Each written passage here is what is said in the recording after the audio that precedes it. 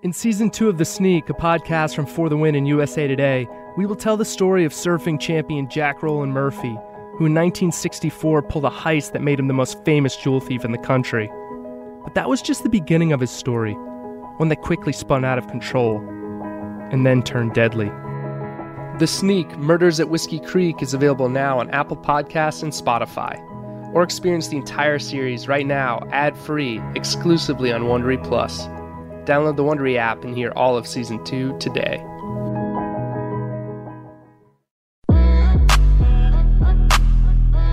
The Counter, an NFL podcast from USA Today Sports.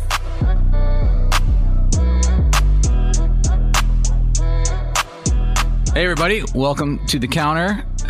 Wild Card Weekend. It's going to be really exciting. Six games, and we have a really fun show. Mina Kimes, the wonderful Mina Kimes from ESPN, is dropping by to indulge us in a little QB draft. We're going to draft all 14, or I guess if you're including some injuries, we don't know if Alex Smith is going to play or Jared Goff is going to play. There's other quarterbacks in the mix. We went through and drafted them all. That was really fun. And Trubisky is really like a half a quarterback. Poor man, get the Mitch Trubisky slander in under 30 seconds. I like it. Good job, Steven. New world record. And then we're going to break down each of the games. Charles McDonald and Stephen Ruiz are NFL experts, broke down the matchups that they think will sort of dictate how each game is played, and we'll look at some other things that we're thinking about each game and the betting lines, and sort of try to suss out how it's going to go. Wildcard weekend's always kind of weird. That's what makes it fun, but we will do our best to predict how it's going to go. But first, I think none of us are as focused as we would be usually on the NFL right now, given everything going on in the country. And I think for us, certainly Steven and I were blogging together through Colin Kaepernick's decision to peacefully protest during the national anthem when it first started, and nobody even noticed it. He was just sitting by himself during the anthem, and it went entirely unnoticed the first time he did it. And then he eventually talked to Nate Boyer, a former Army Ranger who'd played in the NFL, to get his opinion on how to do it more respectfully. And that's how he ended up kneeling. And then he ended up talking about the causes that he was trying to spark a discussion about. And Stephen and I spent a lot of time writing about this. And, Charles was early in his writing career then, but certainly very active on Twitter and very involved in this discussion and everything that swirled around Colin Kaepernick. And yesterday, as everything was unfolding at the U.S. Capitol, as a mob of Donald Trump-inspired terrorists broke into the Capitol and looted it and trying to disrupt the seating of a new president, many people were tweeting. I mean, obviously Twitter was on fire yesterday, but many people were pointing out, like, hey, how do you feel about Colin Kaepernick's protest now? Is it really, it was framed at the time as almost violent. It was the reactions to it. And Donald Trump, of course, led that inflaming talk. He was the one who, I can't. What did he call NFL players? Bastards who should be sons of bitches. Sons of bitches who should be fired. Right. Yeah. I mean, this is him. So all of this, there was some surprise, some shock and awe yesterday from people. But if you were writing about Colin Kaepernick and thinking about Colin Kaepernick 4 years ago, when Donald Trump still was just getting into his presidency, and none of this was shocking. Like, this is where it was headed. These are the people who were shouting at us. They were writing threats. I don't know about you guys, but certainly in my, I have a Facebook page where I was posting articles at the time, and it just became a place for people to say the most vile stuff. And I mean, it all like this feels like an NFL story in some ways. Like it feels like this was all this movement. So much of it was inflamed by the reaction to Kaepernick. So I'm just wondering how you guys sort of felt yesterday, and as you were watching this unfold. Stephen, it's not very far from where you live. You were literally seeing a lot of the people doing this, and that were in DC for this reason. So what was your reaction to this, guys? I mean, for me, it was just like what you said. Trump calls NFL players who kneel sons of bitches, and then in that video he released yesterday that I'm pretty sure Twitter is taken down by now, he said, "We love you" to the people who just broke into the Capitol and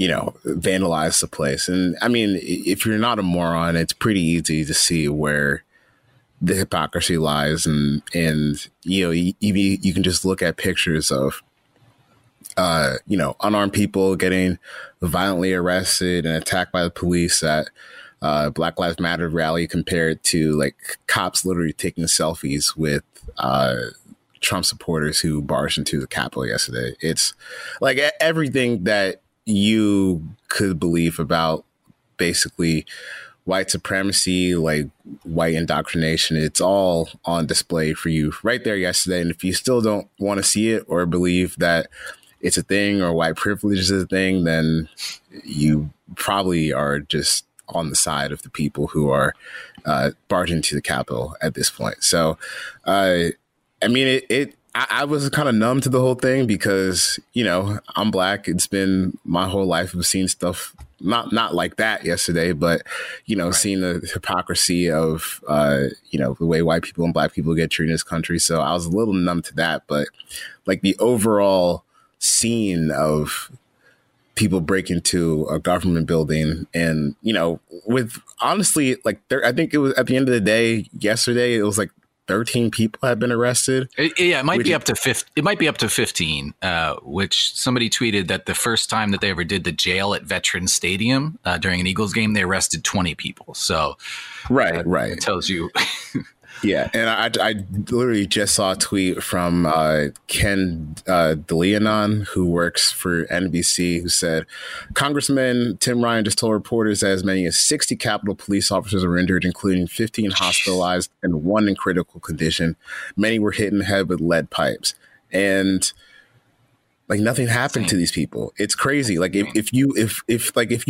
if those people were Black or if those people were brown, like we would be talking about like a massacre on the front steps of the Capitol. But since they're not, they get to barge in and take pictures and hurt people, and not any real significant, like no consequence of significance has happened so far outside of that one lady being killed.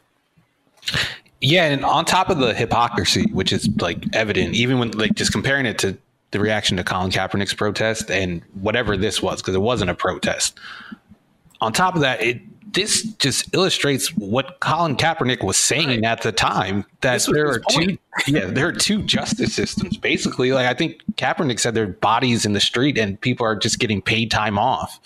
And that doesn't just extend to cops. It extends to white people in general. Like these people barged into one of the most important buildings in the country, and like the dude that was on Pelosi's desk, right? He's like walking around right now, just in the streets. We have pictures of him in like clear HD pictures of him. We can identify who he is.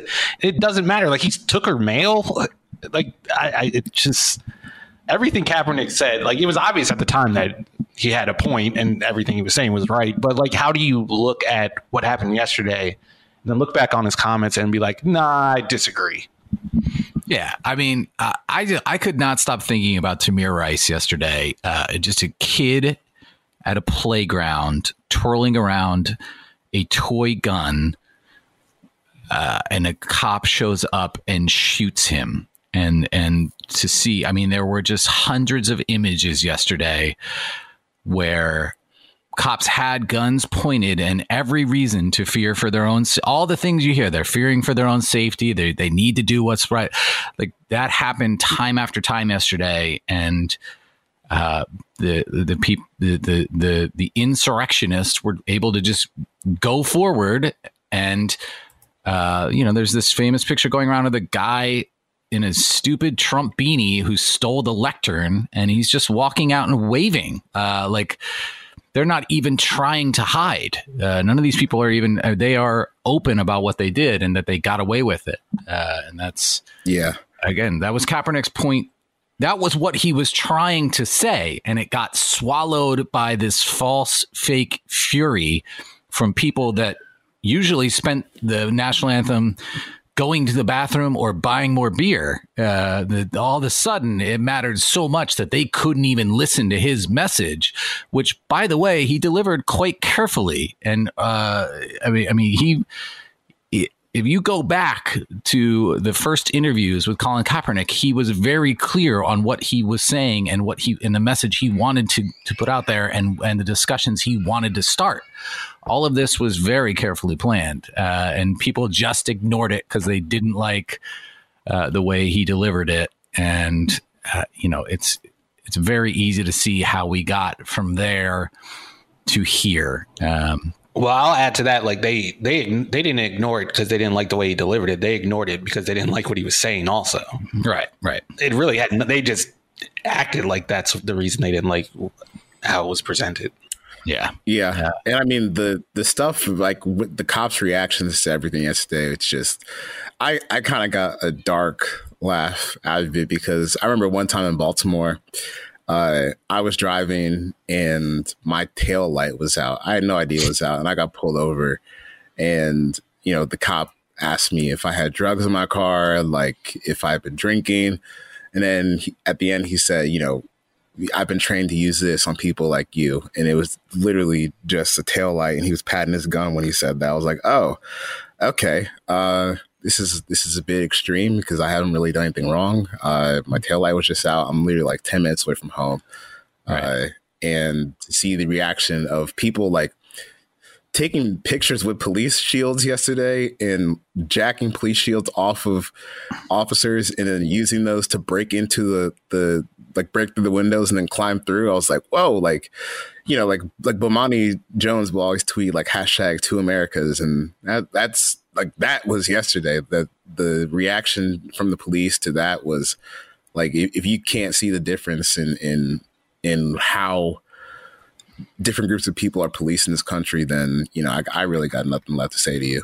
Yeah. I mean, white America could ignore it for so long. And that's to Stephen's point. Like white America, they just didn't want to hear it. They didn't want they liked the status quo. They didn't want to hear it. And that's the thing. That's why it came up in the NFL the way it did. The NFL is 70% black. There are few other places in America where that is the mix, and where there's a majority black and then the crowd is majority white. And it's I don't know if there have actually been deep studies, but certainly the loudest factions of the people that I was hearing from when the Kaepernick stuff was first starting, they were suburban and rural NFL fans that just had never even thought about this before, and they had never seen it before because they segregate, they self-segregate themselves, and now they had to. Colin Kaepernick made them look at it, tried to make them look at it, and now it happened literally in the Capitol. I mean, all of this took place, unfolded yesterday. And nobody should be able to ignore it anymore, but they will, because like Stephen said, they don't want to hear the message.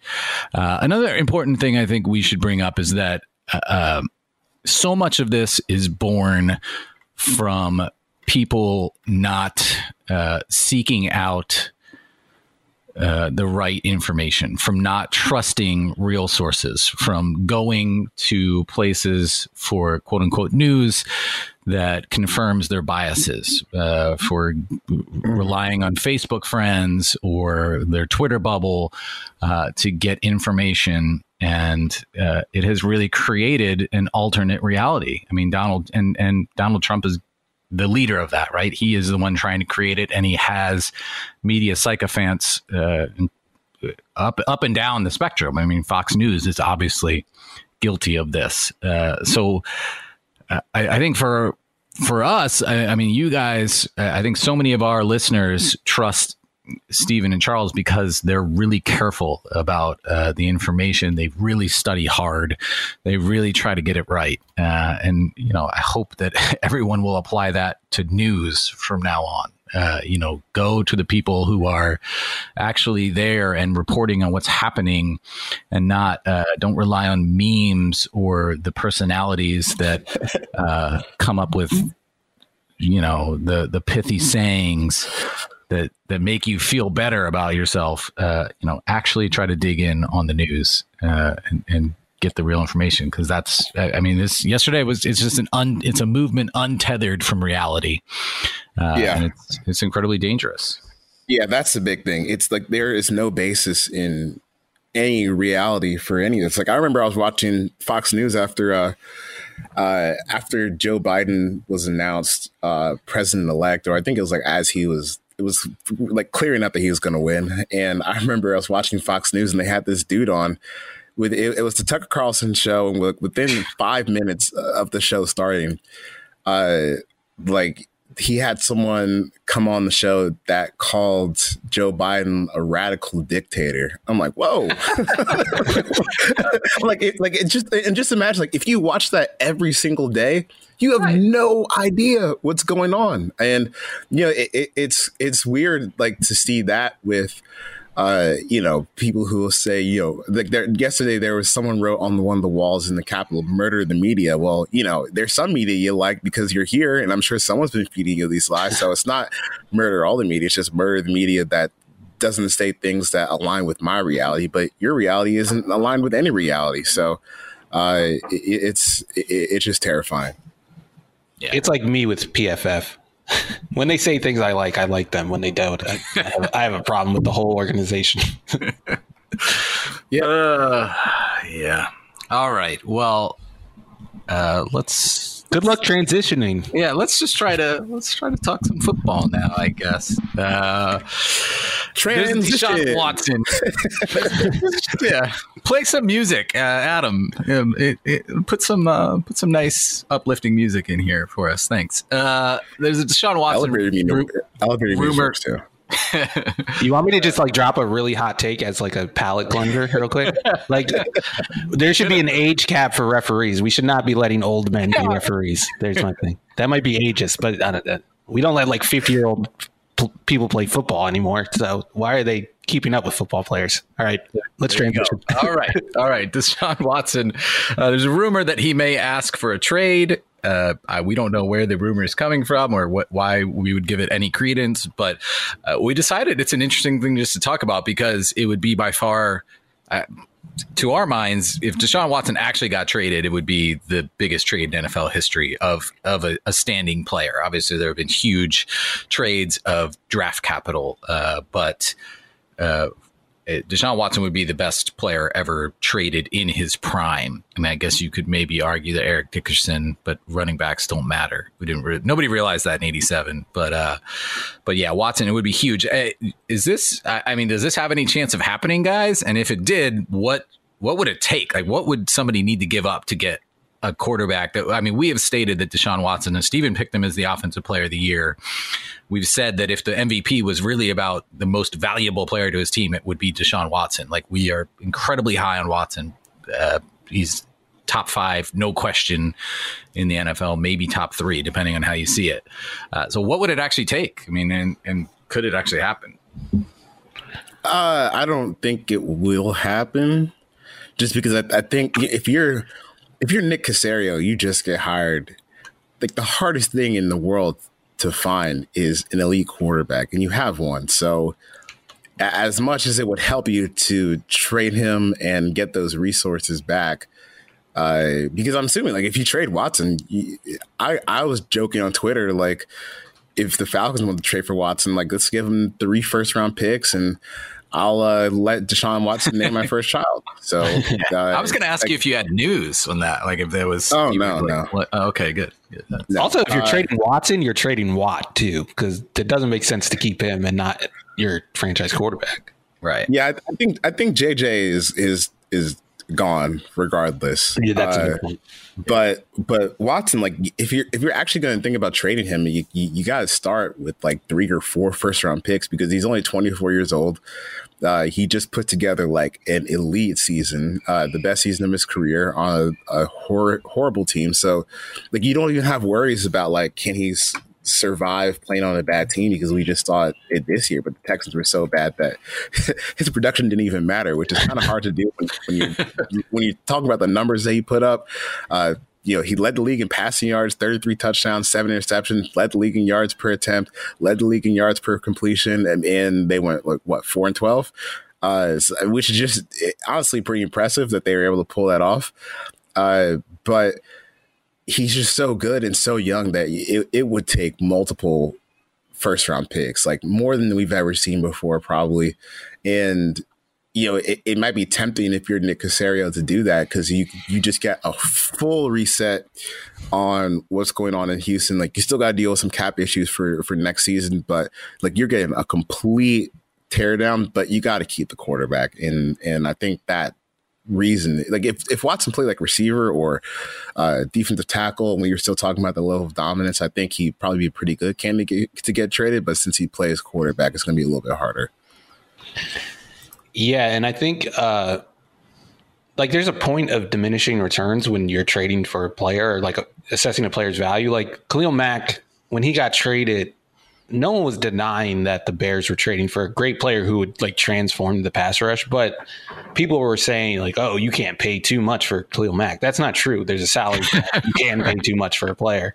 But I feel like the opposite is kind of true for a quarterback or for draft picks. Like there's a point where like say a team offers 3 draft first round picks. I feel like that's not much different from 5 first round picks, just because 5 years from now, like so much is going to change for a team, even for a player. Like with Carson Wentz, 3 years, his career totally changed. Right. So for me, I don't think there's even a package you could put together to trade for Watson.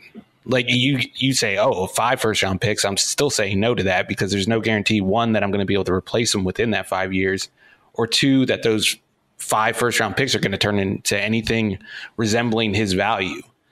And then if you keep adding on, it doesn't do anything for me. A first round pick 7 years from now doesn't like do anything for me as a GM when I might lose my job in 3 years.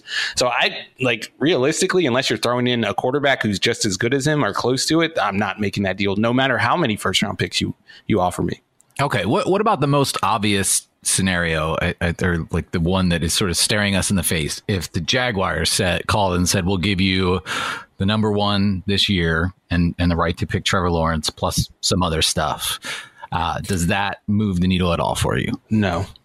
Not really, because I know I have Deshaun and I know how good he is. So I like even as highly touted as Trevor is, and I do think that Trevor is probably going to end up being one of the best quarterbacks in the NFL.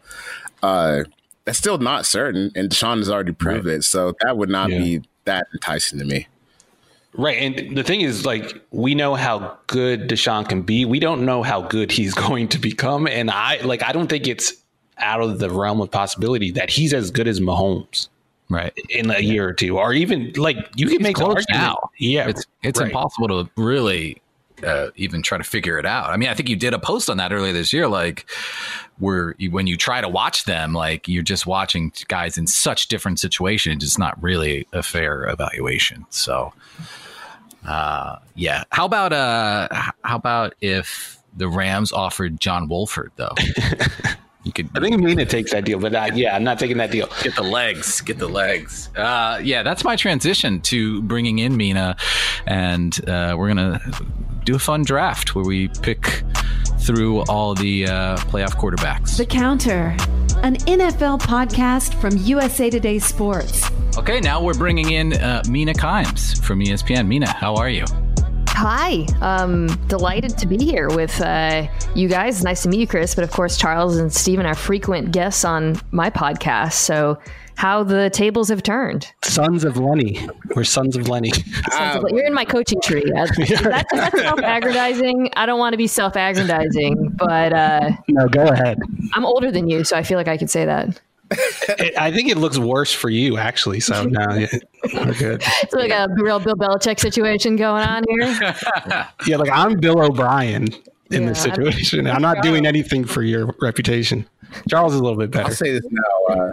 Lenny ain't my daddy. With the amount of 23 jokes Lenny has made of me over the past couple of years, he's not my daddy.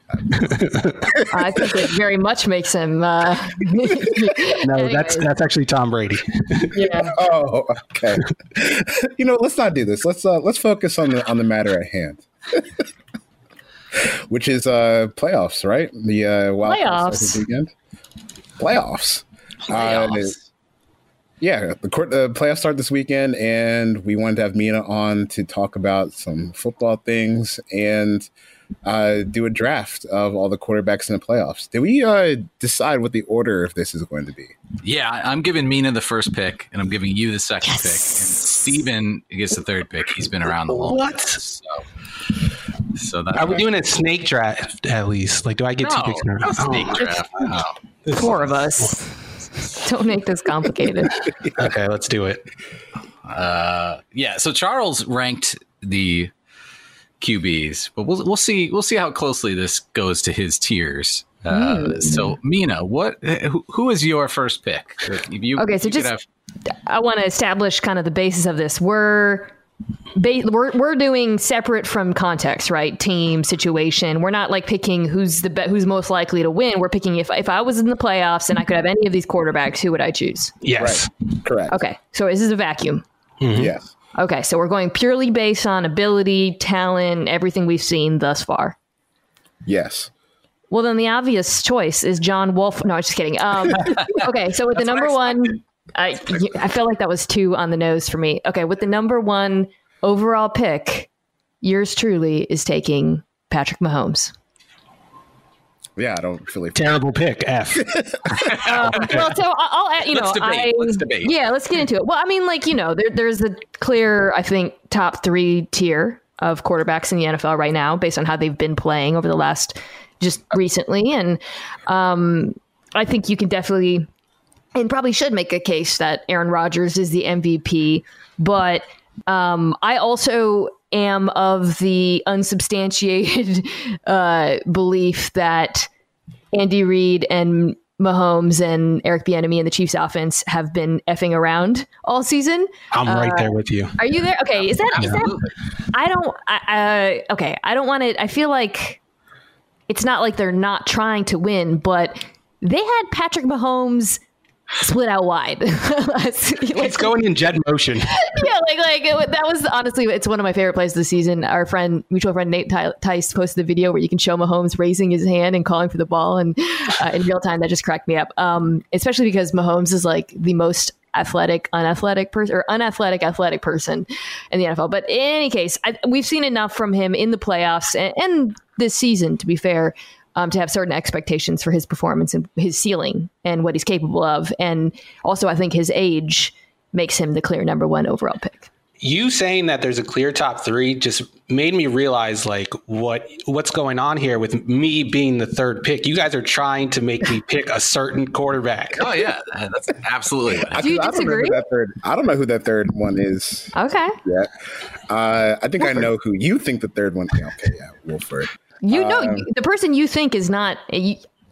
I think you're assuming. I think it's Russell Wilson. And spoiler alert, kids, I don't have Russell Wilson in my top. Oh, okay. Yeah. Oh no, that's not who I thought she meant. I thought you meant a certain quarterback that I have not said the nicest things about in the last year.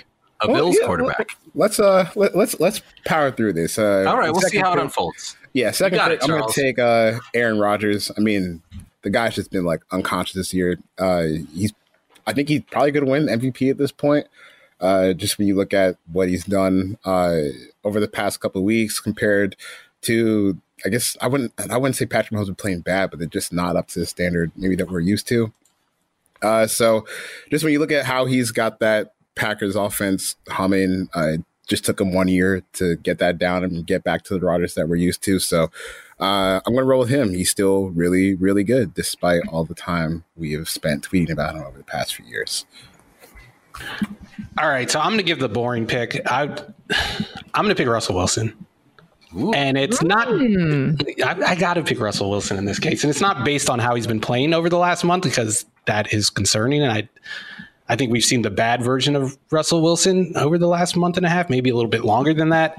But I feel like he's a quarterback where it doesn't matter what's going on around him. It doesn't matter what the scheme is, how the run pass splits are on early downs. He's going to get the most out of what's around him. And that is what makes me choose him over another quarterback like Josh Allen, for instance, who is outperforming Wilson right now, but he also has everything like perfect around him. And we have no idea what this would look like if it wasn't in Buffalo. That's fair. That's fair. Do you guys want to have the "why has Russell Wilson been so bad" conversation? Because I want your opinion on it. I think. This is something that's come up a lot over the last few weeks, of course, as the Seahawks offense has struggled. And being the resident Seahawkologist at ESPN, people have asked me, is it Schottenheimer's fault? It's probably Schottenheimer's fault, right? We like to blame Brian Schottenheimer. Or is it Wilson? Or is it the pass pro? Or is it the receivers? Or, they haven't adjusted to defenses playing too high against them. And my answer is all of the above, frankly. When you watch, Wilson is missing throws he was making in the first part of the season. I'll just, teams are able to throw deep on too high. It's not impossible. And they're not, failing to dial up concepts that are designed to beat that sort of coverage. But in some cases, the wide receivers aren't getting open against them. In some cases, like on, like deep crossers, Tyler Lockett, the pass pro isn't holding up. And then in some cases, Wilson's missing. So I don't have a simple answer for you. But Stephen, I do think we've seen enough out of him over the last years his career, but also even this season, to believe he's capable of getting hot at the right time. One thing he does, especially, and I think this is relevant against that type of defense, is he'll start using his legs as necessary. And so I think he should be able to do enough to get this offense back on track. And I feel like with him, it just turns in an instant. Like he's playing poorly for a stretch, and then all of a sudden he's a god again. And it goes both ways too. At the beginning of the season, I think at one point he had more touchdown passes than incompletions, and this was late September. And a part of me, and I think a lot of people that were watching him knew that it wasn't sustainable. He wasn't going to keep hitting all these deep passes, and it was eventually going to level off. But I don't think it really leveled off. It just went the other way. And where he's at right now in his career, I think is somewhere, not in the middle. I think it's closer to good Russell Wilson, but I think it's somewhere in the middle there. So why is he that way? Why is he so volatile? I feel like it's just when you watch him play, there's just not a grand process to how he approaches quarterback play. When you think about Peyton Manning and Tom Brady, it's just such a meticulous approach down from, the drops, sinking with, all the route break and stuff like that. And Russell, he's got a little hero ball to him. So maybe it's just the style of play. Obviously, you're going to get those big games at the start of the season, but you're going to have a few stinkers in there too. And I think what's so impressive about Russell is that he's able to play that way without having bad games just compound on each other and really add up throughout the season. So, I feel like this is just more of this is kind of what comes with the style of play. And sometimes there are going to be some costs with that. Yeah. They've also played really good defenses, by the way. I feel like that's kind of people have overrated the Seahawks defense based on the schedule, and they've underrated the Seahawks offense. Now, of course, they're playing the Rams in the first round, which is the best pass defense in the NFL. But, I think at this point we might be a little bit low on Wilson. Yeah. All right. So I have the number 4 pick. I'm going with Lamar Jackson, and not just because I live in Baltimore and I want my neighbors to be friendly with me. I just think he's, obviously puts defenses in terrible positions. And we've seen that the last couple of weeks since he's been back. He looks a lot more comfortable. I'm stealing one of Steven's observations, but since the Ravens lost Nick Boyle and have not played with two tight ends on the field, it's actually been better. There's been more room for Lamar to operate, and he's throwing the ball better. So he's my choice. Interesting. I'm so. I knew who he was going to pick, but I still expected to hear Josh Allen's name there. Am I wrong for thinking that? I would take Allen. I mean, I understand about the context, and Josh's has been perfect, but he's also, and this is like, obviously I was not a believer the first two seasons. He's making like insane throws, like, and not making the dumb mistakes he made for the early part of his career. With Lamar, like, you know, I feel like I'm trying to mentally set my own expectations somewhere, because I'm like, I don't think I can live or endure another off season of the Lamar Jackson playoff narrative. But one thing I'd also throw into there, and we are actually commentating NFL Live is on the Ravens-Titans game. So I've been studying the Ravens a lot over the last few days. The offensive line is just playing so much better. And some of that is, a lot of it actually is schematic, but there was so much uncertainty around the line at the beginning of the season, and they were, moving guys around constantly. And it feels like they've kind of settled down, and Lamar's been the beneficiary of that. So here's my like I'm not owned yet take on Josh Allen. Oh God. Yeah, I know. I'm still holding out on this L. But I mean, am I the picker now? Yeah. Okay, so let's talk about. I'm taking Josh Allen. Let's talk about Josh Allen. Go ahead. All right, let's do it. Okay, so I feel like one of the hard things about studying someone on film is that we can't tell the difference between like an extra 0.5 seconds in the pocket. Like, we can't see that when we're watching film, but like when we look at PFF splits and stuff, we could see how big of a difference that makes. And I don't know about you guys, but when I've been watching them over the last month, it seems like he's just standing in that pocket and like just has all day. He could do his taxes in the pocket, and his receivers are obviously getting open. Stephon Diggs is going to get open no matter what. Right. Brian Daboll is going to scheme up open receivers. The line has been great. That goes to the pass protection thing. So it's just so hard to really evaluate him based on this 1 year where everything goes perfect. And I'm not so sure that this is the Josh Allen we're going to get going forward. And that's why I would be a little hesitant to pay him all the money the Bills are about to pay him.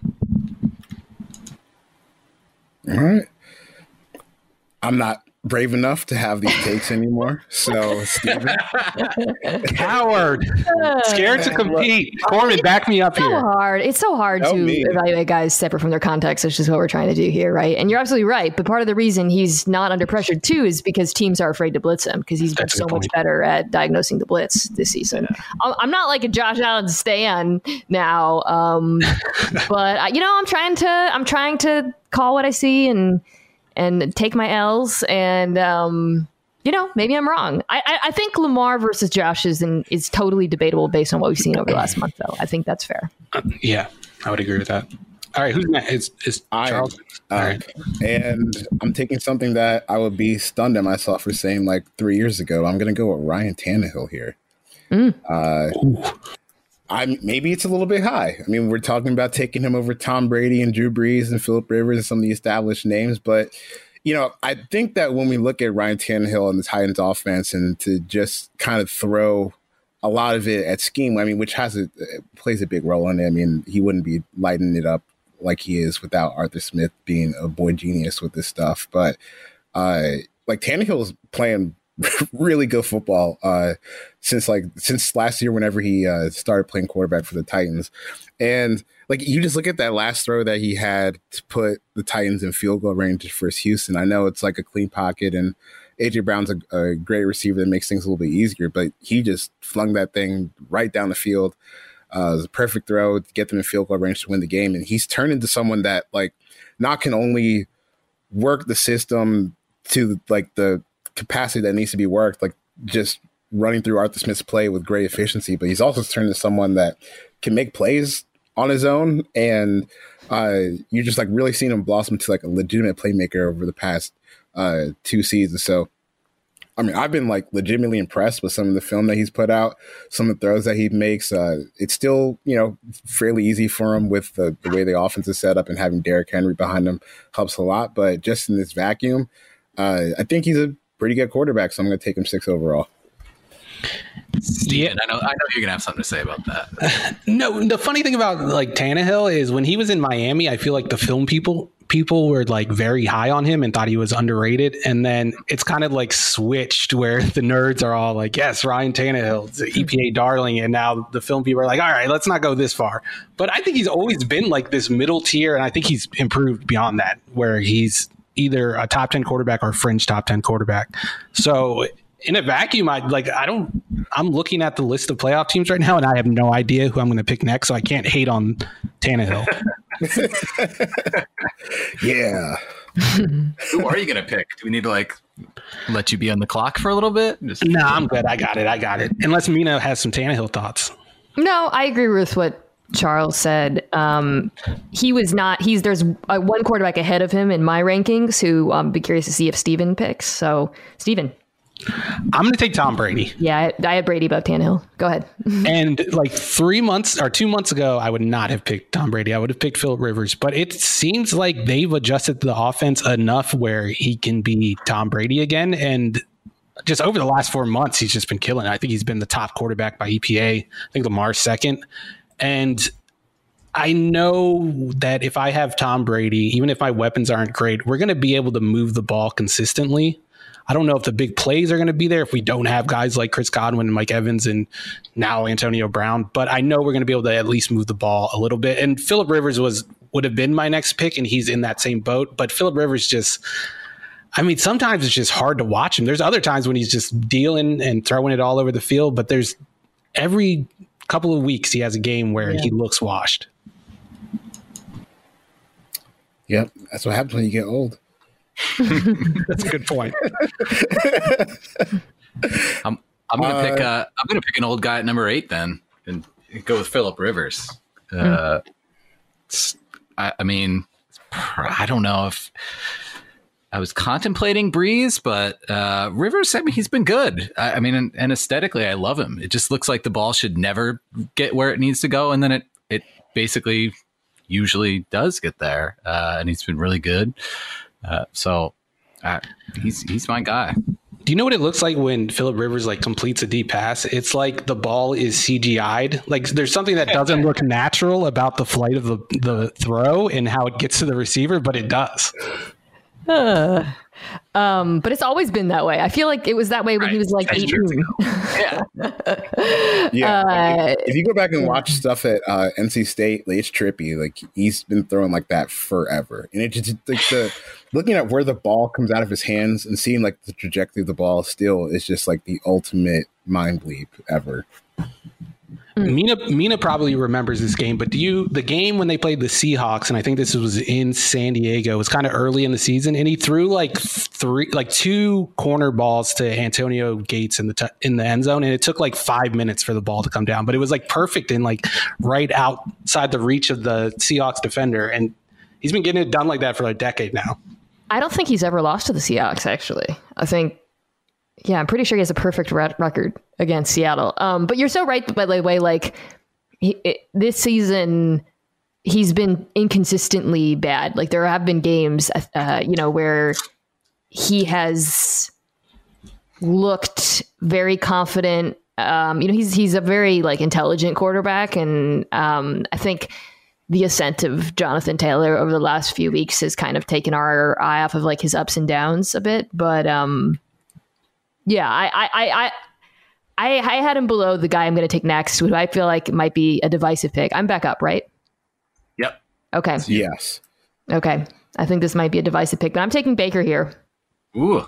I knew it. I knew she was picking him. I was debating between him and Breeze. So obviously two very different quarterbacks. Breeze, I think, just kind of thinking about the playoffs and thinking about these guys in a vacuum. Breeze, they're both beneficiaries in many ways of the play calling and the people around them. With Breeze, you get, I think, the decision making, you know that he can execute under pressure when he's looked good this season, that accuracy in the short and intermediate areas of the field.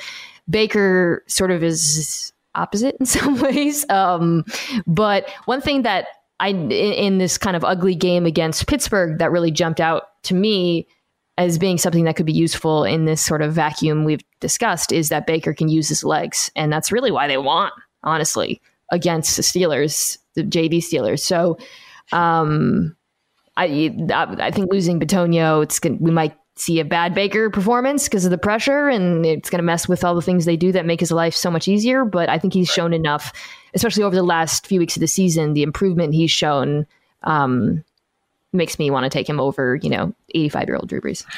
Yeah, I would argue that the only, all of his good plays in that game were made with his legs. The Steelers were playing a lot of 2-man, so that just makes it easier to scramble.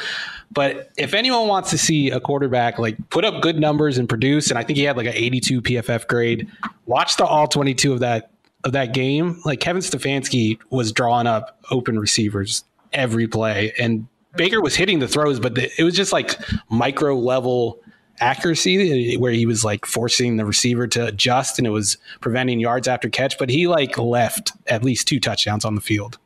Oh, God, and no Stefanski this week. Well, anyways, look, we're talking about him versus Weekend at Bernie's. No, I agree with you. I would take Baker over Drew Brees right now. All right, well, it's not your pick. It's Charles's. Yeah, that's why I was groaning, because I wanted to take Baker over Drew Brees, but I think I'm just going to roll Brees, as disgusting as it is. Yeah, I mean, he can still do all the...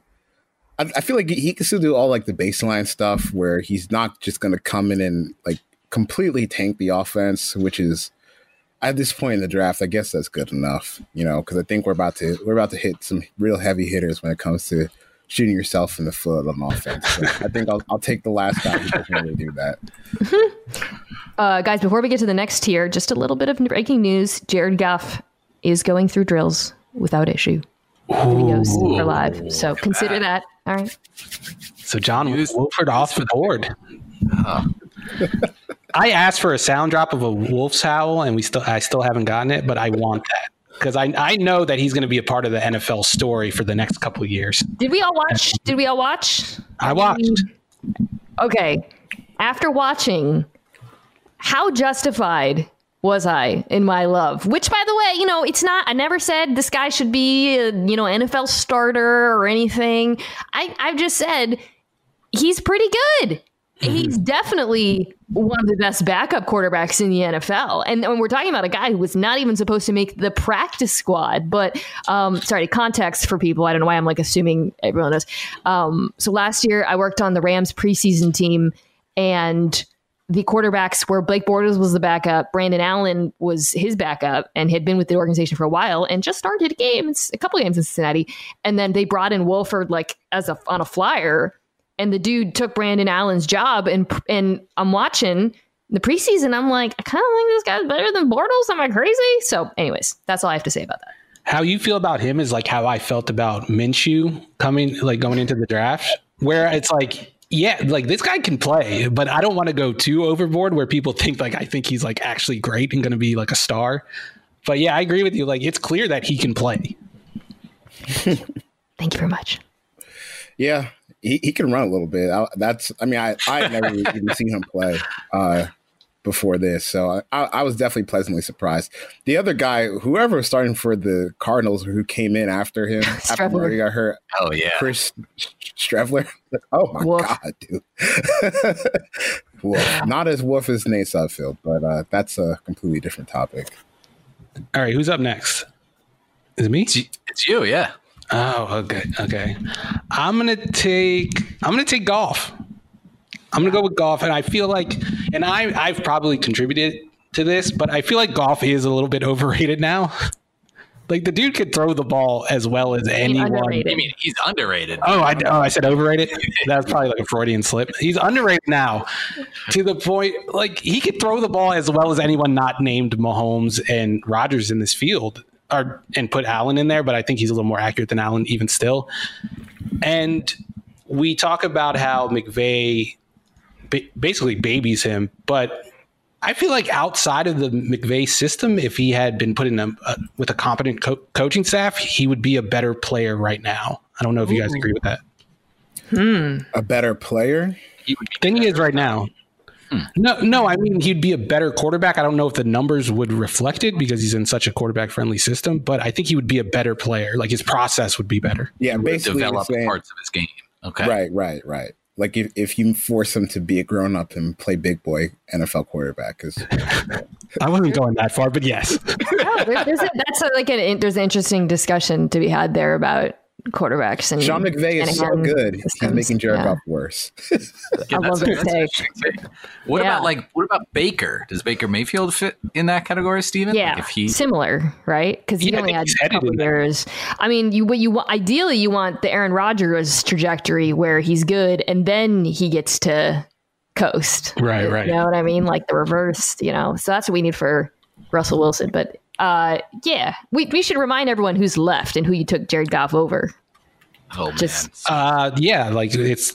I'm not picking Ben Roethlisberger. I'm trying to force it where Mina has to take Ben Roethlisberger. I think I'm up to take Ben. I mean, I think that I have somehow. It's Roethlisberger, Trubisky, and either Alex Smith or Taylor Heineke. So that's your pool. Guys, I am so scared for Alex Smith, by the way, but let's yeah, I mean, I'm picking Roethlisberger largely because, I'm scared for Alex Smith. And Roethlisberger, he missed one game. I think it was because of COVID, right? He missed a game and he came back the next game. And Steven, in the middle of the game, was like, Roethlisberger can throw the ball again. So I'm just banking on the fact that he had a week off and maybe he'll be able to throw the ball more than 8 yards downfield. And that gives him an advantage over Alex Smith and Mitch Trubisky. Yeah, I think that was the Bengals game because I remember it like standing out that his arm like looked liver than Joe Burrow's, and he like said after the fact like, "Oh, I didn't have to practice last week, and my arm felt a lot better. Maybe I shouldn't practice going forward." And then Mike Tomlin was like the hardo football guy, like, "Nope, you're practicing." And I like why? Like Ben Roethlisberger does not need to practice. What is he getting from practice right now? A tired arm. After that second half in week 16 where like Ben Roethlisberger could suddenly throw deep again, there's now I feel like this like, hey, great, he can do it, he should just try. And it's like he was trying. Steven knows I'm like obsessed with this, but I do think it's possible that after the bye you might get a little boot, a little jump. But that's only 1 week. Coleman, you're banking on one game. You have to win the next round too. Tough pull. I mean, we're down at the bottom of the draft, man. There's no. All right, that's true. All right, good. Who's next? The position we put Mina in is not. It's not all right. enviable. So it's down to Mitch Trubisky versus Alex Smith / Taylor Heineke. I'm gonna take Mitch here, guys. Do you know that Alex Smith averaged the lowest air yards per attempt of any quarterback in 15 years? I'm not surprised at all. I didn't know that, but if like some weirdo on the street told me, I would believe him too. Heineke kind of looked decent in relief of Dwayne Haskins, right? But that like anyone would have in that game. So Trubisky, look, obviously there's a lot of fool's gold over the last few weeks. I think in a baby offense, he can do some things. He's decent out of play action. Obviously, he's athletic. He's sentient. I feel like that works for him. For me, so I'm going to go Mitch here. He has a full calf on one leg. Yes. They didn't have to rebuild his leg recently. My squad is good though. I mean, I like my squad. I like where like the discourse went on like this the Shanahan offense. Like at this point in the pod, we're calling it a baby offense. We need to go further. Yeah. So wait, did people keep track of their teams? Yeah, I kept track of mine. I jotted all this down. Okay. So you got a last pick. So you're with the dastardly duo with the Washington football team, Alex Smith and Taylor Heineke. I mean, I was the more I thought about it as we were going through the draft, I was like, man, like who would I rather have with the last pick? And I think I settled on Trubisky, so I'm a little upset here because, at least Trubisky, like, he can make something happen with his legs. If he gets totally desperate, he could still do that. But I'm just not really sure, like, what real positives, like, either Smith or Heineke have right now. Like, I think that when you get into this playoff game against Tampa Bay and the way that Todd Bowles blitzes people, like, even if the Bucs defense hasn't been, like, as good as they were at the start of the season, that just still just spells disaster to me. And it's not even just like the being able to evade in the pocket that is diminished, but like also the ability to throw downfield has been really bad. Like I remember we saw, like, I think it's back in 2017, because that's when Mahomes was on the bench and Alex Smith like had one of his best years ever. And he's throwing it deep. Right, throwing it deep, and he just like straight up cannot do that anymore. And the balls die on him. So, hopefully he can get this dub this weekend. I think that would be a really cool story, but there's a reason why he's last in this draft. Also, like, Todd Bowles, just chill out on this week. Like, honestly, I cannot watch 3 hours of him just blitzing the hell out of him. Well, he has no Devin White, so I feel like he might have to by default. That's a good point. Yeah. I mean, I feel like Devin White, even if he's not playing, could still end up sacking Alex Smith whenever. Oh, no. Jesus. I'm rooting for Washington for sure. I mean, yeah, of course. Yeah. It's the most chaos. I always root for chaos, but. So do we run through the teams real quick? Yeah. Like I feel like my team has a lot of clout. I have Russ, I have Brady, but I also have Jared Goff. So that kind of like a little bit, but those two guys I put up against anybody. Yeah. So Mina has Mahomes, Josh Allen, Baker Mayfield, Trubisky. I finished with Aaron Rodgers, Tannehill, Breeze, Alex Smith, and Taylor Heineke. Steven drafted Russell Wilson, Tom Brady, Jared Goff, and Chris drafted Lamar Jackson, Phillip Rivers, and Ben Roethlisberger. So, I think that my team is the best, but I'm going to say that. Like, hearing those teams back, I'm like, God, none of us did well. I have a lot of veteran savvy on my team, though. There's a lot of mediocre quarterbacks in the playoffs, I think, is the bigger takeaway. Once you get past that top 4 or 5, it's dubious. Yeah. I also think that this list ended up coming out literally the exact same way that I put my quarterback tier. So I feel not dumb for once. Oh, wait, no, that's not true, because I had a Mitchell Trubisky tier all by himself at the bottom. So what did you name the tier? It was just the Mitch Trubisky tier. Yeah. So before we came on, I asked Corman if we can do a bit where from now on, whenever we say Mitch Trubisky's name, like, we bleep it out. I don't know why, but that's just a funny concept to me. And I want that going forward. The problem is we would end up having to do it for, like, Josh Allen. Who else do you say? Drew Lock, Baker Mayfield. Like, you would just add to the list each week. So that's a good point.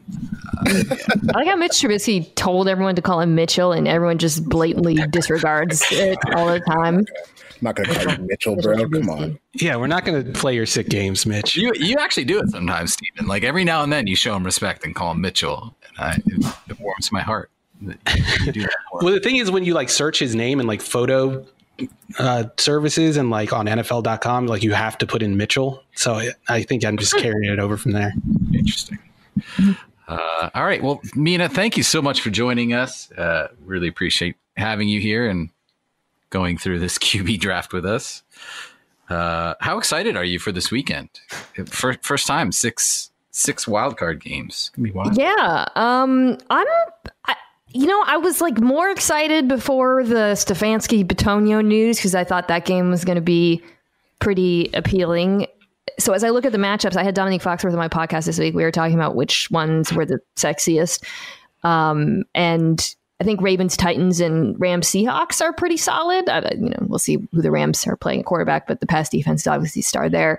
But otherwise, it's pretty lopsided. Like, I'd be pretty surprised if Colts, Bills, Washington, Bucks, or Saints, Bears, if we get any upsets. So kind of, but we say that every year, and every year we're wrong. So give us a little sneak peek, because you're doing analysis for it's Titans Ravens, right? Yes, which I feel like we lucked out, man, on Sunday afternoon. You can watch it on ESPN Plus. Yeah. Now, what obscure metric do you have? Like, are you going to cite CPOE. Is that the most obscure? What's an obscure metric? I invented a new metric called SOULJA, which is me smashing the television every time Hollywood Brown drops a Lamar Jackson pass.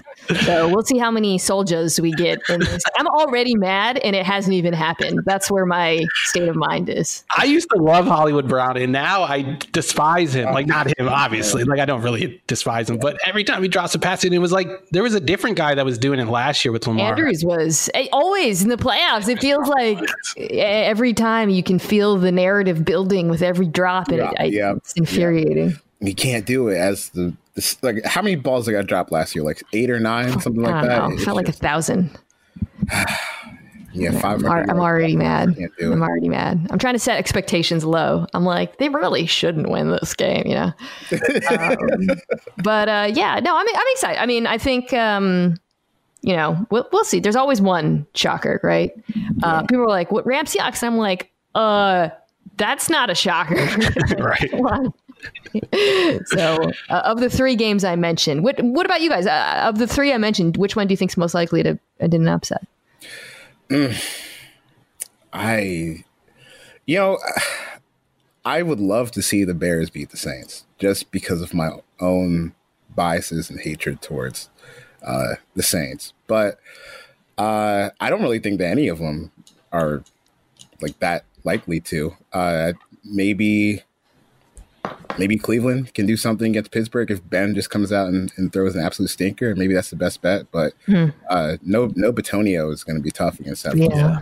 I'm going to stay on brand, and I'm going to go Colts. I feel like no one is giving them a chance. They're like the one team that's like actually kind of good. It's not like Washington against Tampa Bay or even Chicago, where everyone's just like, no chance, just because of what that Buffalo offense has been doing. I think they're averaging like 47 points over the last 3 games. Stupid. But like, this is like one of the most well-coached defenses in the league. And if they can just stay sound, and DeForest Buckner just has one of those games where he just takes over and dominates, and they get another performance like that from a defensive end, maybe Houston, I don't know. But if the defense can just maybe force 1 or 2 turnovers, then I think Philip Rivers can at least keep them in it. Yeah. I think the Colts have a better shot than people are giving it to them, but it's not fun to think about like this Bills offense getting knocked out in the first round, which I think is why people aren't really giving it much credence. Because I would like to see Buffalo go on a little run just because they're fun to watch. We'll see. Thanks so much for being here, Mina. Appreciate it. The Counter, an NFL podcast from USA Today Sports. All right, and we're back. I think I surprised Mina with the Lamar Jackson pick, but I wanted to. I could tell where she was going with the. She said something like 3 players playing at an MVP level, and I picked up that she was talking about Josh Allen. So I wanted to give our guest the pick that she wanted. But really, I was hoping that we were going to make Steven pick Josh Allen. That's really how it should have gone. Wait, so are you saying that you only picked Lamar over Allen because of, to make it easier for her? No, I picked Lamar because I watched Josh Allen in the playoffs last year, and he was tremendous in the first half and then drunk in the second and overtime. So let's get another one of those performances, please. I don't trust Josh Allen, whereas I trust Lamar Jackson. All right, let's talk about all these games. We got 6 on the slate. It's going to be wild. I got a question. Does this do the 6 games make this better than the divisional round? I feel like the divisional round had been better, and because it's the same number of games but with better teams. But now that we have 6 games, is this a better weekend just as a football fan than next week? What do you think, Charles? I think it's awesome. When the season, when the 7 playoff teams got announced, I was a little against it because you just had the perfect symmetry, with the 16 games, 4 division winners, 2 wild card spots, 6 playoff teams per conference. It just felt so right. And 7 is kind of an ugly number unless Michael Vick is wearing it. So I was against it at first, but then my mind flipped completely when I saw the wild card schedule. And it's going to be a little bit extra work for us, but as a football fan, you're sitting there from, if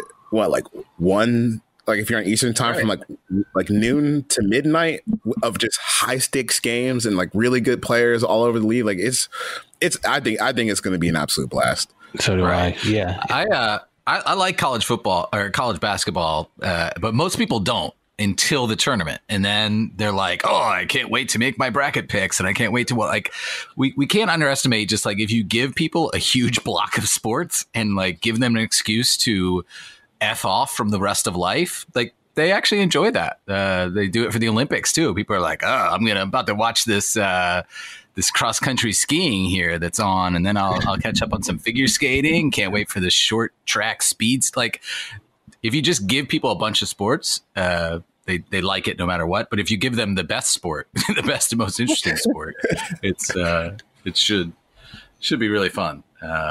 I don't know how it's going to be for us trying to follow it. I was going to say, with that said, by Sunday night, I'm going to be like ready to just die.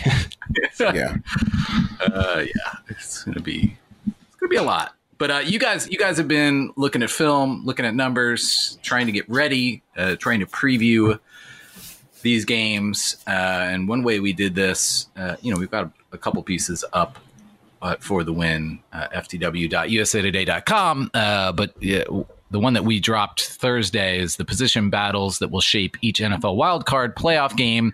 So you guys basically homed in on one position battle per game and why you think that'll sort of dictate how the game is played.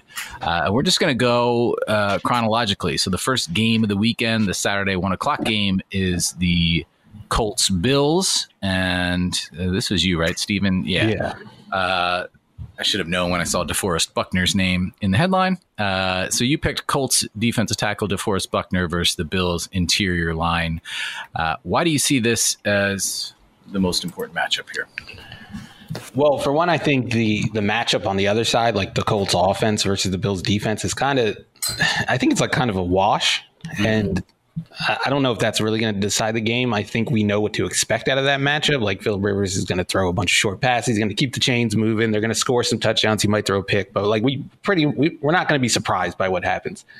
But the other side of the ball with this dynamic offense versus this defense that has put up good results in a way that I don't think like a lot of people that watch film appreciate. Like Chuck, if you had to describe their approach in one word, what would it be? For the Bills? No, for the Colts. Oh, the Colts. The defense. Like, the Colts defense just, I don't know, just don't play man. And we're going to hide our cornerbacks, I guess, for the most part. Yeah, so it's like a cowardly approach to defense, if I'm being honest. Like they're playing these soft zones, and maybe they've dabbled more in other coverages in this year, but that's like the main thing. And that doesn't work if you don't have a pass rush, and the Colts' best pass rusher is DeForest Buckner, and I think he's a player that affects some like other people on the defensive line, that if he has a great game, the whole pass rush is going to have a great game. Like he's not an edge rusher on his own who doesn't really affect what's happening for the three technique on the other side of the line. Like I think teams set their protections based on where DeForest Buckner lines up, and one of the things that has really improved for the Bills over the last month when they've been scoring like 40 points a game is their protections. Like they've been picking up everything. Like you throw blitzes at them, they're picking it up. And that's why Josh Allen has all day to throw. But DeForest Buckner is just this, like, he's like a skeleton key that like unlocks so many things for that defense and that pass rush that I think if he has a dominant game, it's not going to look like what it's looked like for this Bills offense over the last month. I think it's going to look more like what we saw in the middle of the year when Josh Allen kind of took a step back. He eventually rebounded, obviously, over the last month, but he wasn't playing great quarterback in that middle third of the season. And I think Buckner has the capability to impact him in a way that makes him play like that. Right. You have the stat in here that he's completing 79. Josh Allen's completing 79% of his passes when unbothered by the pass rush, which is incredible. Like, I mean, because he really was not that we're going to be talking about this for a while, how much his accuracy improved on those plays, because he was not an accurate quarterback a year ago. So he fixed something, and that's worthy of praise. But he's completing less than 50% of his passes when he's pressured. So it's a pretty clear formula for how you bother Josh Allen and get him off his game. And if Buckner can do that, I wonder about the Colts we criticized them early in the season for running too much on early downs, and especially because they did not seem to really know who their running back was and how they wanted to approach the running game. And Jonathan Taylor has now just become a monster. So how does that matchup look? The Bills' run defense, can they force Phillip Rivers into having to do more to move this offense? Well, the Bills' run defense has kind of been an issue for a couple of years now. So Yeah, right. I think it is an exploitable thing the Colts can do. Mm-hmm. Yeah, and just looking at Ben Baldwin's numbers on rbsdon'tmatter.com, a deplorable name for a website, but the content is good. The Bills are ranked 22nd in rushing EPA this year. So, I think that part of Jonathan Taylor's hot streak over the past, month this season, or even if it's a full month, has kind of been due to the defense that he's been playing. Raiders, Texans, Jaguars, those are some of the worst defenses in the league, but he's not getting a huge tough test this week on Saturday. Like I personally, I think that the more that I think about this trade, or not that's trade, but the more I think about this game is I think the Colts have a chance of actually maybe, at least covering the spread, I think. Just because they can sit on the ball with Jonathan Taylor, and if Phillip Rivers is on, he's still one of the better quarterbacks in the league at this point in his career. I think that his season this year was a little bit underrated, maybe because people don't give a crap about the Colts and they're not that fun to watch. But if he gets hot on Saturday, then things can get a little frisky. And I think that this game has real shootout potential where you're talking about two of the best offensive coaches in the league, two of the better quarterbacks in the league.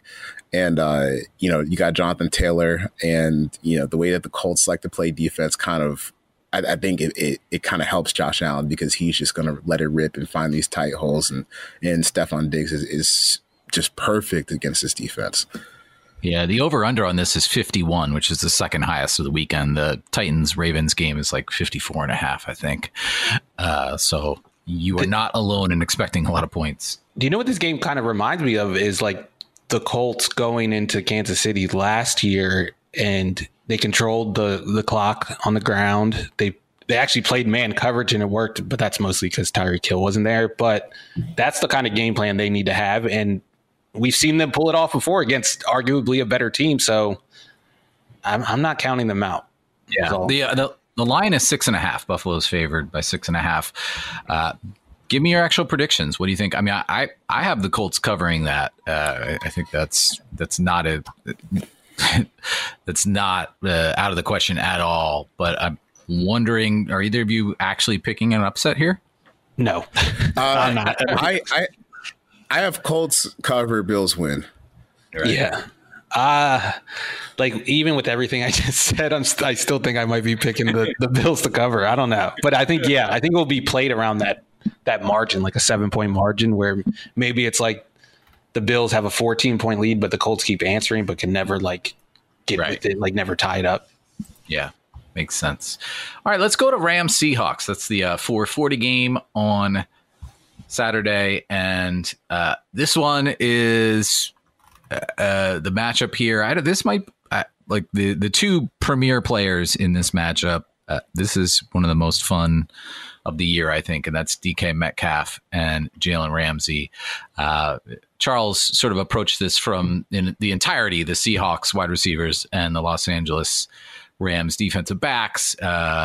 I love your little bit about Darius Williams in here, because, he's obviously so overshadowed, and he's sort of the polar opposite of Jalen Ramsey. Ramsey's this physical freak who you cannot believe he's as big and as strong and as fast as he is. And Williams is the opposite. He looks like he should not be able to make plays, and he just does because he's so technically sound.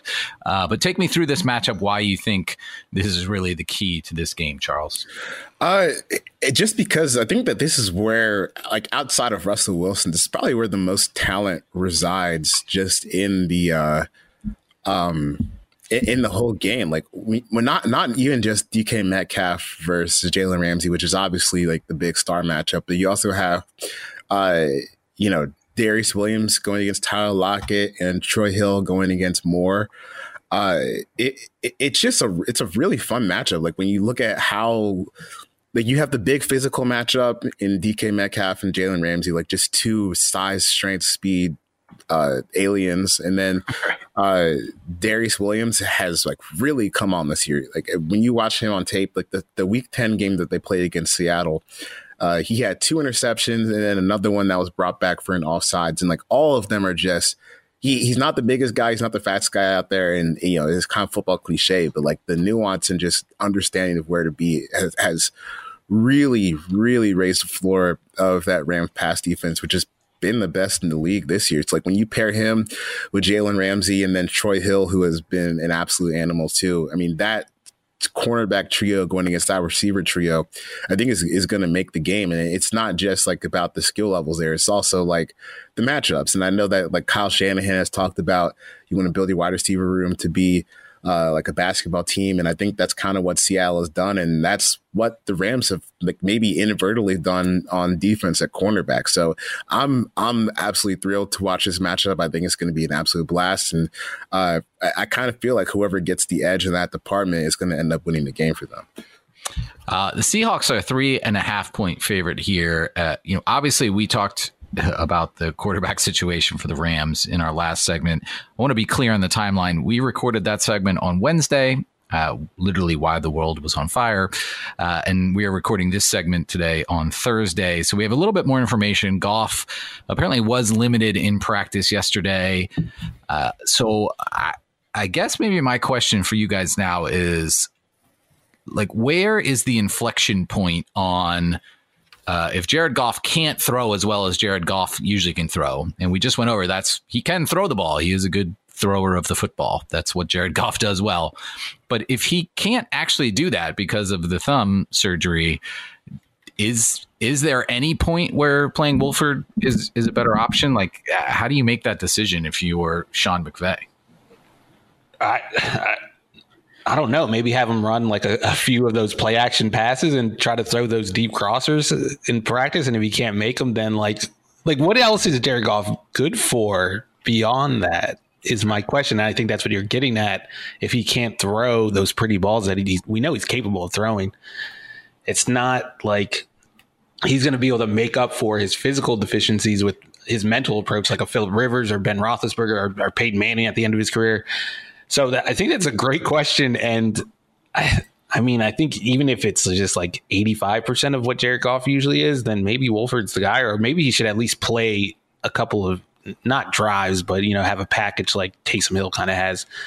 It would obviously look different and be different plays, but I think Wolford has that type of ability where it would give the Seahawks defense problems they've never had to consider when going up against the Rams. And the Rams are a team that have given them a lot of problems over the years.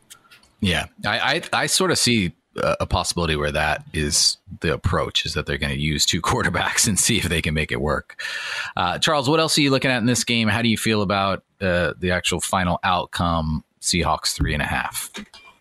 I like the Seahawks because I feel like the teams are so close, and I think the spread resembles that. And if I like when I get stuck on picks like these, I usually just tend to go with the better quarterbacks, and I think that Russell Wilson's probably better than Jared Goff and John Wolford combined. So I'll roll with the Seahawks on this one. Steven? Well, I picked the Rams when we did our picks for the postseason, so I feel like I got to stick with that. But that was before I knew that there was even going to be a question about Goff's thumb or whatever it is. But I'm going to stick with the Rams anyway, because I believe in Sean McVay. And this last time they played, I think it was week 16, was really the first time that defense had success against McVay in the last couple of years. But I think they did some different things to take away staple concepts for the Rams. And I have trust in McVay to come back with counters to that. And as long as whoever plays at quarterback can make the throws, which is a big if, then I think the Rams put up enough points to outscore an offense that has just been so disjointed. And Russell Wilson hasn't really looked good in a couple months. And I mean, he's capable of flipping the switch too, so I could be wrong there. Yeah. But yeah, I'm going to go with the Rams just because of the coaching matchup. For me, the Rams have the advantage. Tough one. The Saturday night game is Buccaneers versus the Washington football team. This was a Charles pick again, and he went with the football teams, wide receivers versus Tampa Bay's defensive backs.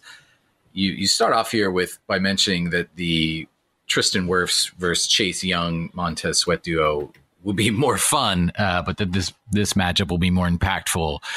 So break down what you're seeing here. I think Terry McLaurin is probably maybe the most underrated player in the league. He's really, really good. So tell me what you see here, Charles, and how it's going to sort of dictate how this game is played.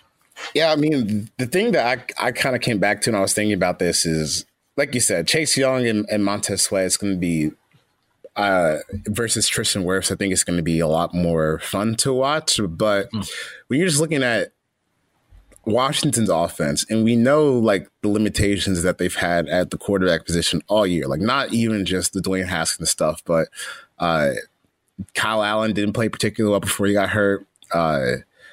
Alex Smith has not played well at all this year. And I think if they just are going to get like really any type of scoring going and kind of keep this thing moving in the right direction during the game, I think the receivers are just going to have to play such a big role during the game. And, like you said, Terry McLaurin, I think he can hold his own against most cornerbacks in the league. Whether or not the ball gets to him is another story, but I think that he's like legitimately one of the best route runners in the league. So like I feel good about him going to the matchup against the Bucs cornerbacks, which have been, a little inconsistent over the back half of the season. Where it gets kind of shaky is like beyond him, where you have guys like Cam Sims starting, and honestly, I forgot the third receiver that kind of gets playing time for them. So that's kind of how I feel about Washington's receivers, and I think that it's just going to be huge for them to just get anything going, because you know that Todd Bowles already loves to blitz. He's got a quarterback that can't really move anymore. Going against that, like he's going to like force the action on Alex Smith, and in order for them to get points and move the ball down the field, I think the onus is really going to be on the receivers to get open quickly and get open efficiently. All right, guys. Over under on Alex Smith's air yards. I'm setting it at 4.5. Wait, let me see. Let me find what it was for the season to give you guys an idea of what he's been doing. It's 5.2 for the season. 5.2? Yeah, for this whole season. So 4.5 against the Bucs, against a blitz-heavy defense where he's going to want to get the ball out quick. What do you guys think? Yeah, I'm going under. Under. I think it might be like 2.5, to be honest. Like, and that's not even me making a joke. Like, I seriously think that it might be 2.5 because he's had games like that. Right. I mean, he's playing on half a leg. It's not like he's going to bolt and buy himself time. So. But if they are blitzing, like that just like adds to Charles's point about McLaurin. Like they're going to be leaving those corners on an island, and I don't know if I'd want to leave my corners on an island against him. He's going to get open, and it's just whether the quarterback can get him the ball. It's like an Allen Robinson situation where like he is underrated. Like you said, he's one of the more underrated receivers, but I think everyone knows he's good. It's just like such a shame that he's playing with these quarterbacks. Yeah, that's a good point. Tampa Bay is an 8.5-point favorite in this one. Any chance that the football team covers? I don't think so. I just don't think I don't think they put up the points to do it. Now, I do think like Brady is going to have a tough time against that defense because like the Washington's defense is really good. Yeah. Not only their front four, like John Allen has had a great season. Chase Young obviously is probably going to be Rookie of the Year. We already talked about Montez Sweat, but even on the back end, when you look at Cam Curl, who's a rookie, was like outstanding for them in the box this year, and the other safety, Jeremy Reeves, has been really good too. So like it's not going to be. I don't think that Tampa Bay is just going to walk down the field and score a whole bunch of points, but on the flip side, I just don't really see how Washington gets into the end zone that often. Right. Like Tampa Bay can score 17 points and still cover. Right. Which might be what happens. And the one concern I have for the Bucs offense is, and I think this kind of like speaks to you saying that Chase Young and Montez Sweat versus Tristan Wirfs might be a fun matchup, but it might not matter as much, is that Brady kind of negates your edge rushers just because he gets rid of the ball so quickly, and I think he's going to have to get rid of the ball even quicker this week. And the Bucs offense hasn't been good about yards after catch, which was always a thing in New England. Like, they got a lot of yak. So that might be an issue in this game in particular, because he is going to have to get rid of the ball in a hurry. Yep. Agreed. But I'm still picking the Bucs to cover. Yeah.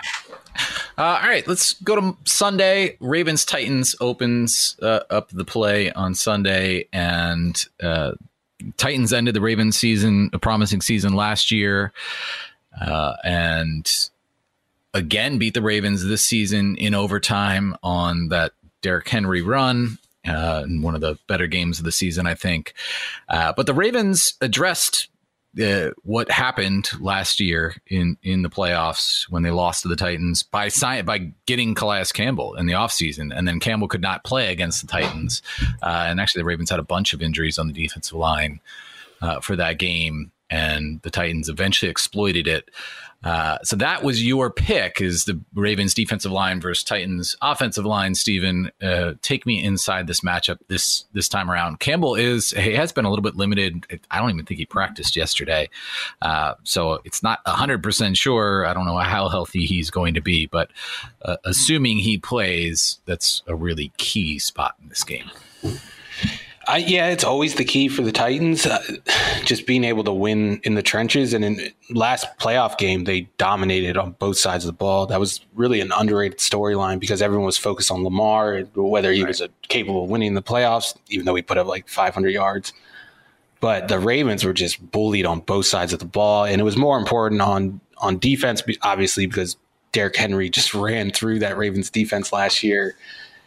I think Derrick Henry is going to have a good game, and Campbell's injury or his limited availability is a concern. But I think the Ravens defense as a whole is better against the run this year, and you could see it in the numbers. They're better by DVOA, by EPA, and the Titans are a little bit worse at run blocking. I know they lost Jack Conklin, and that might have something to do with it, but they dropped down to, I think they're 17th in ESPN's run block win rate, and which is obviously below average.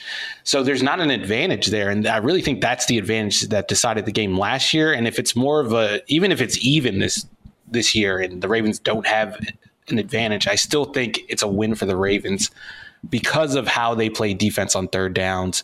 And because we've seen this passing game, the Titans passing game, struggle on third down when that threat of the play action pass or the run isn't there, and Tannehill kind of has to play quarterback and hold on to the ball a little longer. That's when he gets into trouble, when he has to hold on to the ball. And against a Wink Martindale defense, I think that's going to really be a problem. Charles, how do you feel about this one? Baltimore is actually a 3.5-point favorite. And like I said, high over under 54.5. So people are expecting an exciting game here. Yeah, I think that Baltimore wins this game, mainly just because I feel like Tennessee's defense is just not. I don't think it's up to par with what the Baltimore Ravens have been putting out on offense recently. And I know that if you look at Lamar's recent games, it's not exactly murderer's row in terms of who they're playing, but Browns, Jaguars, Giants, Bengals, and they've put up a bunch of points against those, and he's looked really good. But I get why some people might be skeptical at the production that he's put up, but it's kind of like the same thing with the Jonathan Taylor versus Buffalo stuff. It's not like he's about to get the toughest test in the world, and I think it's a defense that he can exploit. So I feel pretty comfortable with picking the Ravens. Tennessee's defense is not as good as it was last year, and if you just need to get into a shootout, I think that Baltimore can outscore Tennessee just kind of based off the strengths of those defenses. I think, or maybe just as a Lamar fan, I hope that Baltimore's defense can play a little bit better against Derrick Henry than they did last year. And hopefully Lamar and the Ravens offense just don't shoot themselves in the foot like they did last year. You're talking about last year's playoff game. I think the Ravens had 7 or 8 drops on like some pretty good passes that definitely would have turned the tide of that game. The Ravens were uncharacteristically bad on 4th and 1 in that game, like where they just couldn't convert, where they easily converted all season. And it was just kind of one of those games like where the 1 game sample just kind of screws you in every way that you're used to winning during the season. And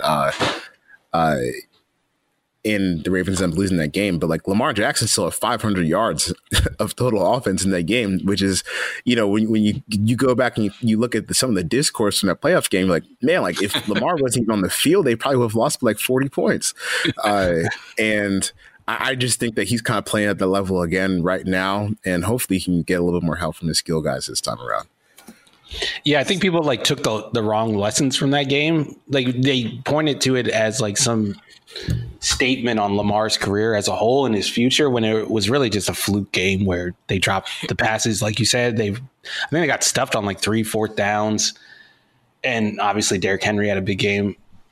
And I've been someone that's given credit to Dean Pease for his game plan, but like if the Ravens don't drop passes and they convert on 4th down, no one's commending the Tennessee defense for that game. Right. And I think none of those, I don't think they're going to catch all those breaks this time around. And the Ravens, who I think have been a better team for most of this season, will win this game. All right. Bears Saints is the 4:40 game. We got a double-digit line here, and it doesn't even involve the team from the NFC East. The Saints are a 10-point favorite in this one. Charles, you had the pick here, and you went with the New Orleans Saints linebackers versus the Chicago Bears running backs, and David Montgomery in particular. If you heard our segment just a few minutes ago on Mitch Trubisky, you know how we feel about his ability to elevate this offense. So take me through this, what you need, how Montgomery could be the guy that would push the Bears into being competitive here. Yeah, I think that Allen Robinson is the best player on the Bears offense. I think most people will probably agree with that. But like the thing that I pointed out was Allen Robinson is still dependent on Mitch Trubisky figuring out what Dennis Allen is throwing at him and the Saints defense is throwing at him to get Allen Robinson the ball. So I don't have a whole lot of faith in that matchup working out for the Bears. So I just went with David Montgomery versus the Saints linebackers because, I got to give credit where credit is due. I wasn't a big David Montgomery fan coming out of the draft, but he had a damn good season. It was like really one of the only bright spots on the Bears offense. So, I think he's like maybe like the only real factor where they can do damage on offense in this game because the Saints defense is really good. Demario Davis is one of the best linebackers in the league, and just the way that defense is constructed schematically is pretty impressive. So I think that, it's just going to have to be some gritty. David Montgomery is going to find whatever's in the pit of his soul and just churn out a performance against the Saints if the Bears are going to have a chance to win. But like, it sucks because if you're the Bears, you're like, all right, well, our matchup is going to be David Montgomery against the Bears linebackers and then against the Saints linebackers. And then we just need David Montgomery to keep pace with Sean Payton and Drew Brees and Taysom Hill and all those guys. And it's going to be really tough. But I think that's like the biggest avenue of hope I see for the Bears to potentially pull off the upset. Like David Montgomery just blacks out and goes crazy. Yeah, and to your point, the Saints play like a lot of too high. I think they might play it as much as I think there might be third place behind the Rams and the Bears. And if Montgomery has a big game, they might be able to get him out of that and get him out of their comfort zone in pass coverage.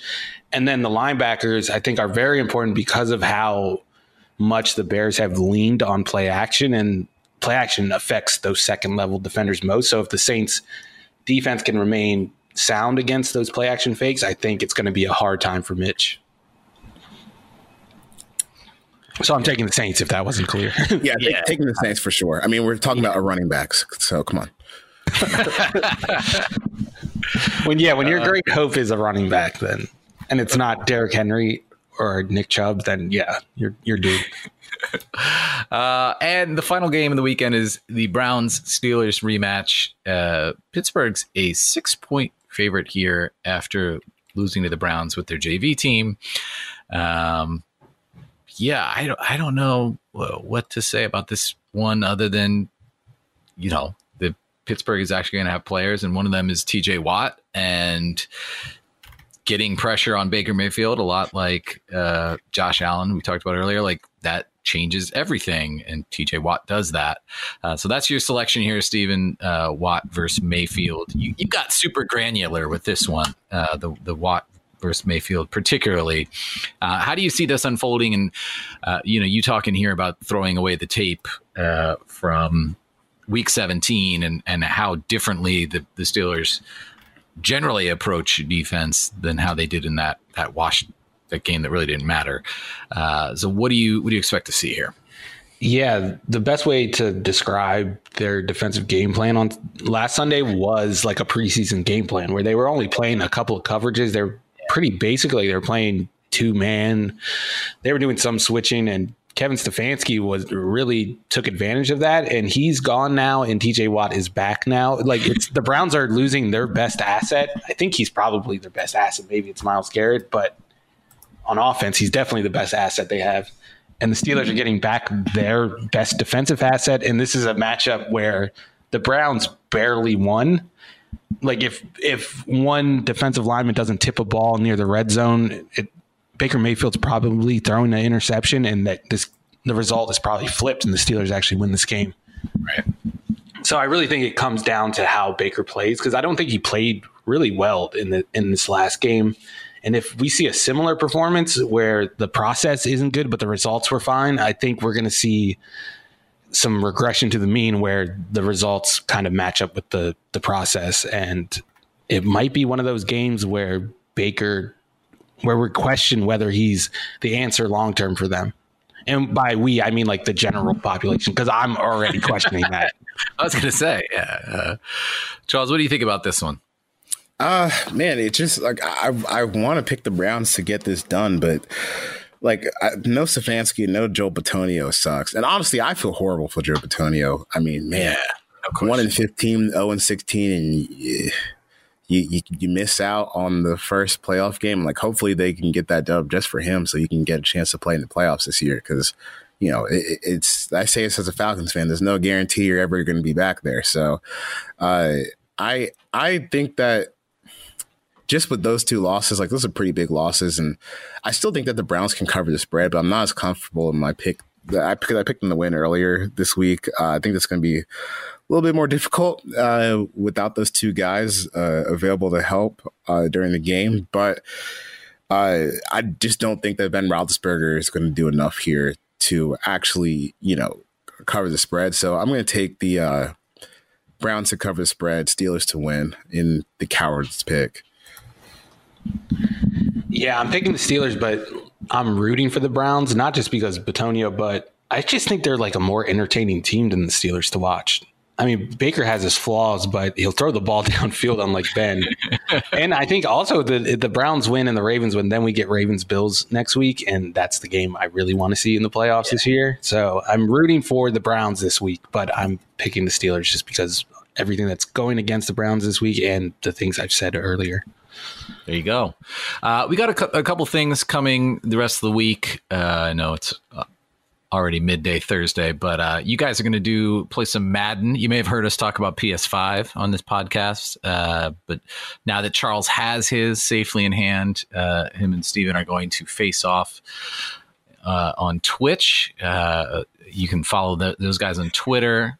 Charles is at Forverts. Steven's at the Steven Ruiz. I'm sure they'll be tweeting about the matchup.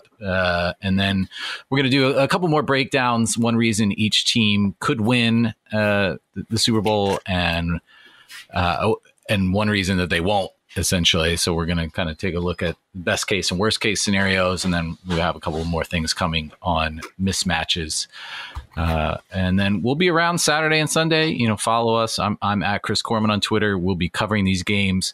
We'll have lots of posts over at For the Win, FTW at usatoday.com. How do you guys want to close it out? Last thought before we head into this 6-game weekend. Don't storm the Capitol building if you can avoid that. Try not to insurrect the government. Terrorism is bad. I was planning on going up the street and raiding the Capitol today. Now I got to find new plans. They put fencing up now, so there's damn. They're ready. They're ready for the day after President Trump called for people to riot. So it's good.